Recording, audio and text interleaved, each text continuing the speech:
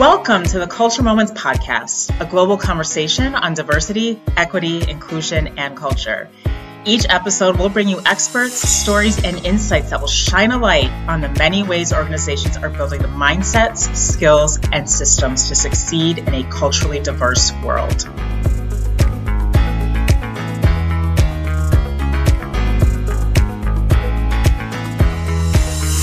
Hello, everyone, and welcome back to the Culture Moments Podcast. I'm Tanya Stanfield with LCW, and today we're continuing our Around the World in 20 Years journey with Carol Watson, the Chief Inclusion Officer at global communications agency BCW. LCW began working with Carol through our partnership with Diversity Best Practices and Working Mother Media, where she was at the time a Senior Director of Global Advisory and Consulting.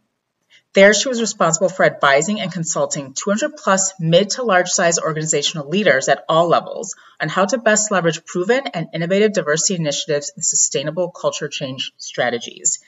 Carol also co-founded the marketing and media industry initiative Inclusive 100, which she runs it, which brings together the advertising, media, and marketing ecosystem to benchmark workforce, workplace, and inclusive culture progress and share best practices with 30 plus marketing organizations participating quarterly. Carol Watson has a deep understanding of the business approach to embedding inclusion and the metrics-driven practices of building and nurturing a truly inclusive organization. We talk quite a bit about this in our conversation, how DEI is both an art and a science, and how in this innovative DEI landscape, having a baseline understanding of this art and science is still super critical. I think you'll enjoy this conversation as much as I did.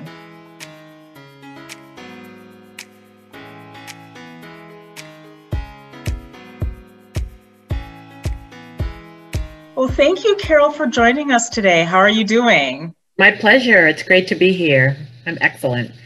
Great to have you. So we first want to start things off by learning a little bit about you. I know you've been in this DEI space for quite a while. So tell us a little bit about your journey into this field.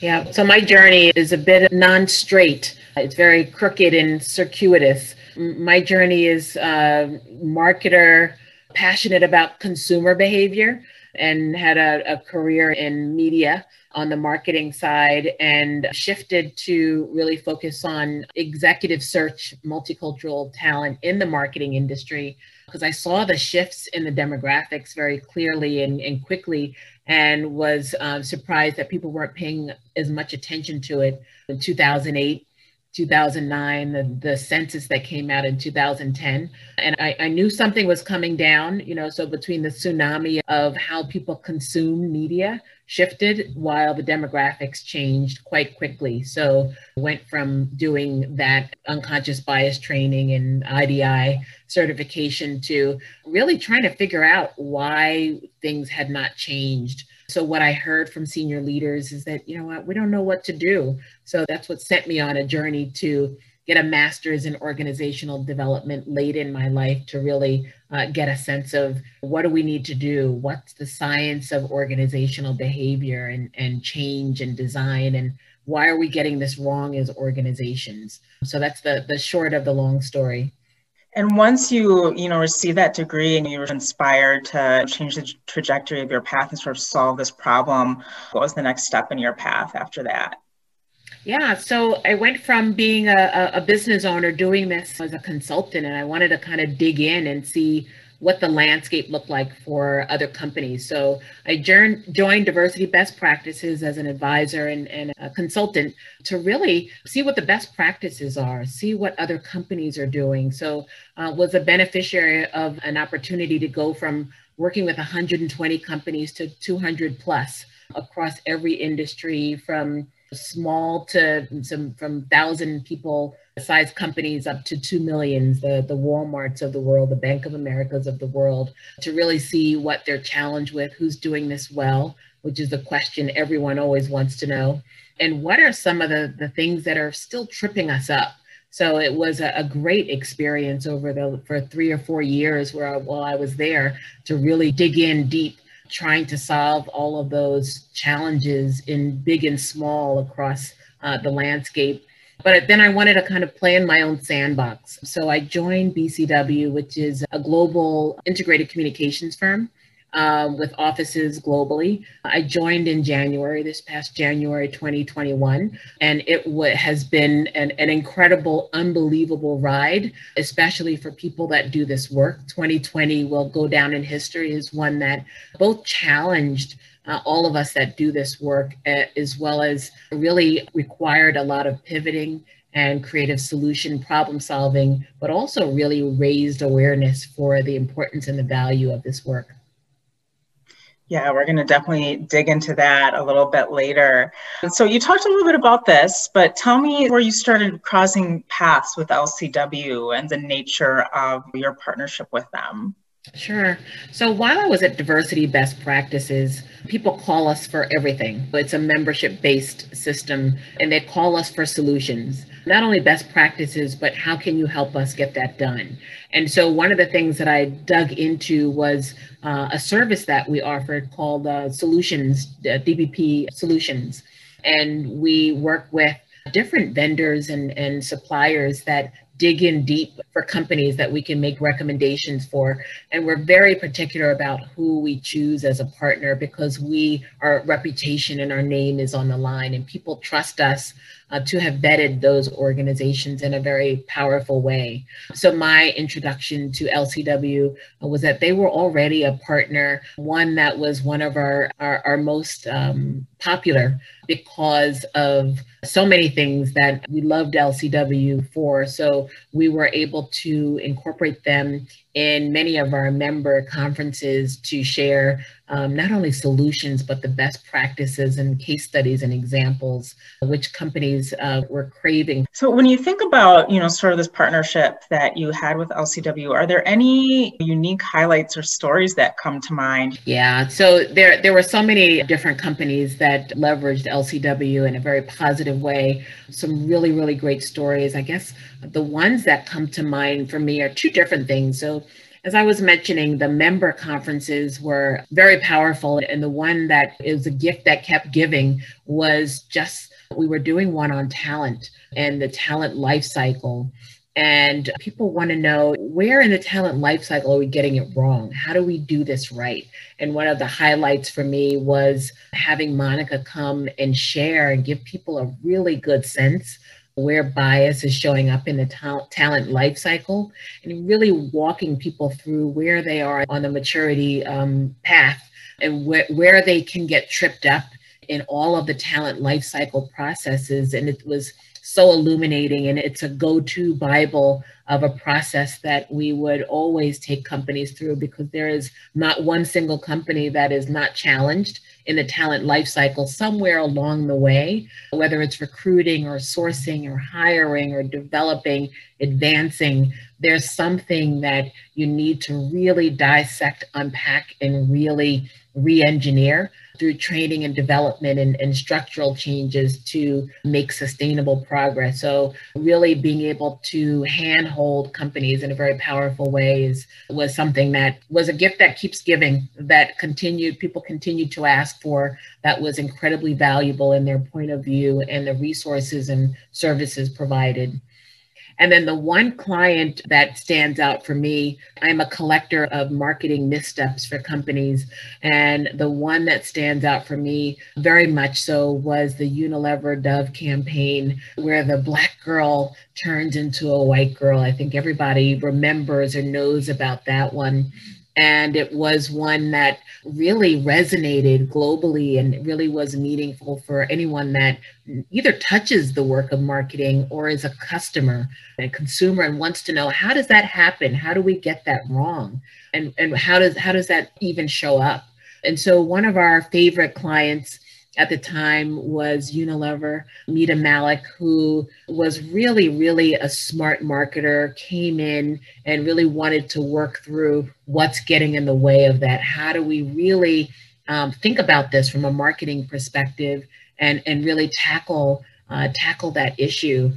And the introduction of Meeta to LCW to really think about that key group of marketers and the ecosystem of marketing, and really walk them through the Black experience, walk them through where not only just how bias can get in the way, but where we need to interrupt that, how what does creative look like that needs to be shifted and needs to be fixed. I was excited to be able to introduce LCW and really rave about the thoughtfulness, the intelligence and professionalism of dissecting that unique challenge and how they could customize and create something that can have so much power around the world to so many different people. So I was particularly proud of how that relationship evolved, how they continue to dig into different demographic groups and really expand their relationship, not only in North America, but around the globe, to educate everyone that touches the work around how to think differently about it. Yeah, thank you for sharing that story. Unilever and Meeta Malik have been such amazing partners to us. So that's one of our favorite stories too. Let's shift gears a little bit. And you started talking about this a little earlier in the conversation, but let's talk about this year and talk about, someone like yourself who has been in this field for such a long time. How have you perceived or reacted to these major shifts that have happened in 2020 in the DEI field? What's your perspective on all of that? Yeah, it's been an incredible year. One of the things, and as I counsel and present and talk to, what a part of my role is to advise clients on this work we do at our company, crisis management and transformation and employee engagement in terms of communications. So we spend a lot of time talking to companies about how to navigate a lot of the crisis and disruption of 2020. And so what we knew for sure before was that this work has been evolving, and it had been moving from, or is being pushed to move from being programmatic initiatives to really thinking about what's sustainable. And so that had been a push. The other thing that had already been a push, and my tentpole memory is starting with Orlando Pulse 4 years ago, there were events that were happening that led up to where we are today in 2020 in the role that companies and organizations play, the identity that customers and employees feel for the companies, and the expectation, the heightened expectation that people have for private sector and publicly traded companies, and the role that they play and the expectations that they have, not only in social media, but what an employer of choice is, and how do they support the communities, and how do they support vendors and suppliers. So there's been a confluence of that this year. There is more care in some communities because of COVID, and because of COVID, inequities have been raised to the surface. So it really has called for us to think about how we're taking care of each other. So that's been a shift in how people think about it. People didn't really understand equity versus equality prior to COVID. And my example to bring it to life in a way that everyone could understand is to think about parents and caregivers and what we need to do to support that community when we're all expected to shelter in, and how the request to shelter in impacts different groups in different ways. And so that's been a gift, an unexpected gift, to be able to really bring to light in a way that everyone can connect to around what does equity mean, and what does it feel like to have inequality. And so that's been really super a powerful way to use that as an example. And of course, we all went through Black Lives Matter, through George Floyd and the other senseless murders, which has had an impact around the globe. So it's not just a US conversation, it's a global conversation. So that's been hugely transformative in every way imaginable. And so that's required something different of us as D&I professionals. But in the midst of that, greater need, greater expectation for fast and swift changes is the reality of the business recession. And so as D&I professionals, we're used to having the luxury of time and space to do research and interviews and, listening sessions and focus groups and building a strategy and walking leadership through it, and leveraging and asking for budgets for trainings and all the other components. But it has really challenged us to step up and find creative solutions in the midst of business recessions and layoffs and contractions that have been seismic. The expectation and the need to do everything virtually is another stretch that we were not prepared for. And then there's our own self-care. People that do this work have a lot of passion for it, a passion for people and unity. So it's taken a toll on all of us in terms of how we've had to be agile to work with all of different emotions in this space and different ways of showing up to keep things alive and present, and to manage expectation that everything will be changed immediately and you can snap your fingers and we're all inclusive and diverse and everything is done. So there's a lot of push and pull this year for sure. Absolutely. Thinking about the next 20 years, what do you hope DEI looks like? We're going through this major shift right now. What are the outcomes that you hope you'll see in the next 10 or 20 years with all this work that we've been doing so far? Sure.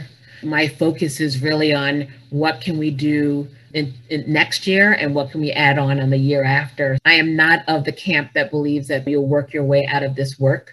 I don't believe that at all. I think change is inevitable. Demographic change, what's needed, what's coming around the corner is something that we can't predict. And you really do need that practice and expertise to really be thinking about that, to be able to think about what's sustainable. I'm a big believer in embedding things into systems so that they're sustainable.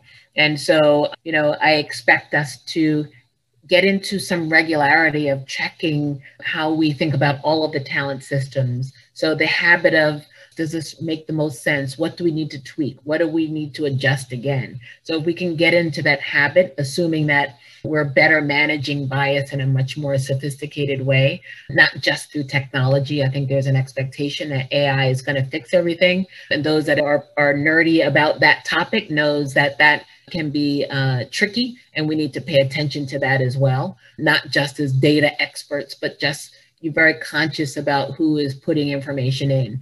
And so, yes, we're going to be a lot more technologically, astute around these topics, but human nature is human nature. And so we have to keep our head focused on what changes humans are getting used to and what do we need to tweak to get used to the idea that change is the constant and really adjusting constantly. Yeah, I think those are all really important points. We're sensing a shift where I think this year has made a lot of people realize that while programs are important, I think we've known this for a while, but I think now it's just like this hard realization that it's going to take a lot more than programs. And we really need to start looking at the systems and the processes and the cultures that are in place. As you said, you can't work your way out of this work. It's a long-term process. So yeah. One of the things that I'll add to that, 20 years from now, one of the things that I think everyone looks at is, not everyone looks at, but one of the things that comes up when we think about really mirroring the marketplace demographically is the education system, which is, a big challenge. So my hope is that we're really focusing on, what education is necessary to make and how do we provide better access to that. The bad of COVID is working virtually for the learning systems. The good of it is that it's really putting pressure on access to technology and taking down the walls of what is access and who can we reach on a virtual level, on a global level. And so my hope is that in 20 years from now, we're creating more equity and access to education because of what we're going through this year and opening it up more so that the educational barriers that have prevented equity when it comes to recruiting and keeping talent will be brought down even just a foot, just a little bit. Yeah, thank you for bringing that up. We had a conversation with one of our consultants months ago, and she brought up the same issue, how it's time for companies to not just think about the changes they need to make internally, but also what role do they play in making these changes to institutions, which is exactly what you're talking about. I do think that is the next horizon for a lot of companies and organizations. So, final question here is, what advice can you give to anyone who's brand new to this field or is thinking about entering this field, our future DEI practitioners or champions? Sure. So, people ask me that a lot. There's a lot of passion around this work, and that has been turned up exponentially this year for sure. And one of the things when people even hear me, they're like, oh, you're so passionate about it. And, passion is kind of a table stakes baseline. Yes, passion is critical because it takes a lot of energy to overcome a lot of the obstacles. But passion is nowhere near enough. 10% of the work needed requires that passion. The other 90%, as being a practitioner, is understanding both the science and the art of it. And so the art of it is really understanding the behavioral psychology of leaders, of organizational systems, because they're living, breathing, changing systems with subsystems and different departments and different offices, and understanding the psychology of change and really getting your head wrapped around that aspect of it. One of the things that I loved about LCW is their passionate understanding of intercultural development continuum. That was one of the best investments that I made, really getting certified in that, because it helped me navigate all of the different personality types from an organization to a team to a leader along that spectrum, because we're all somewhere along there and we think we do better than we really do. So that's one of the key things. So, the Masters in Organizational Development was a gift that continues to keep giving. Understanding organizational behavior is critical. They're great places to get certifications and learning the basics of inclusion and diversity, which you have to do. Passion is not enough, but understanding the front line of the business, what the business needs, what the business strategy is, how CEOs think, how CFOs think is critical, just as important as supporting that entry-level talent that just came in. But really understanding it as a business and the psychology of what you're working with, and just the baseline, what works, what are the ingredients that you need, because it is a formula. It's not a thing. It's really a formula that has to bend and move with the nature of that particular culture. So it's a lot of sophistication that people don't think about. They think that, well, I care about this, something happened to me, so I'm going to enter this space. But it's a science and an art that needs some rigor added to it for sure. Yeah, that's excellent advice. Well, thank you so much, Carol, for sitting down and chatting with us and sharing all of your insights and your stories and your advice. It's super helpful. And thank you for your continued partnership with LCW. We're so glad to continue working with you and working side by side with you. My pleasure. Just in Time is another gift that keeps giving. So I'm always happy to recommend all of the resources from LCW because they're critical to our progress. Thank you for listening. We invite you to continue the conversation with us by heading over to languageandculture.com/insights. There you'll find the full transcript and show notes for this episode. Tell us what you think and let us know what else you'd like to hear about on this podcast. Until next time, thank you again for listening to Culture Moments.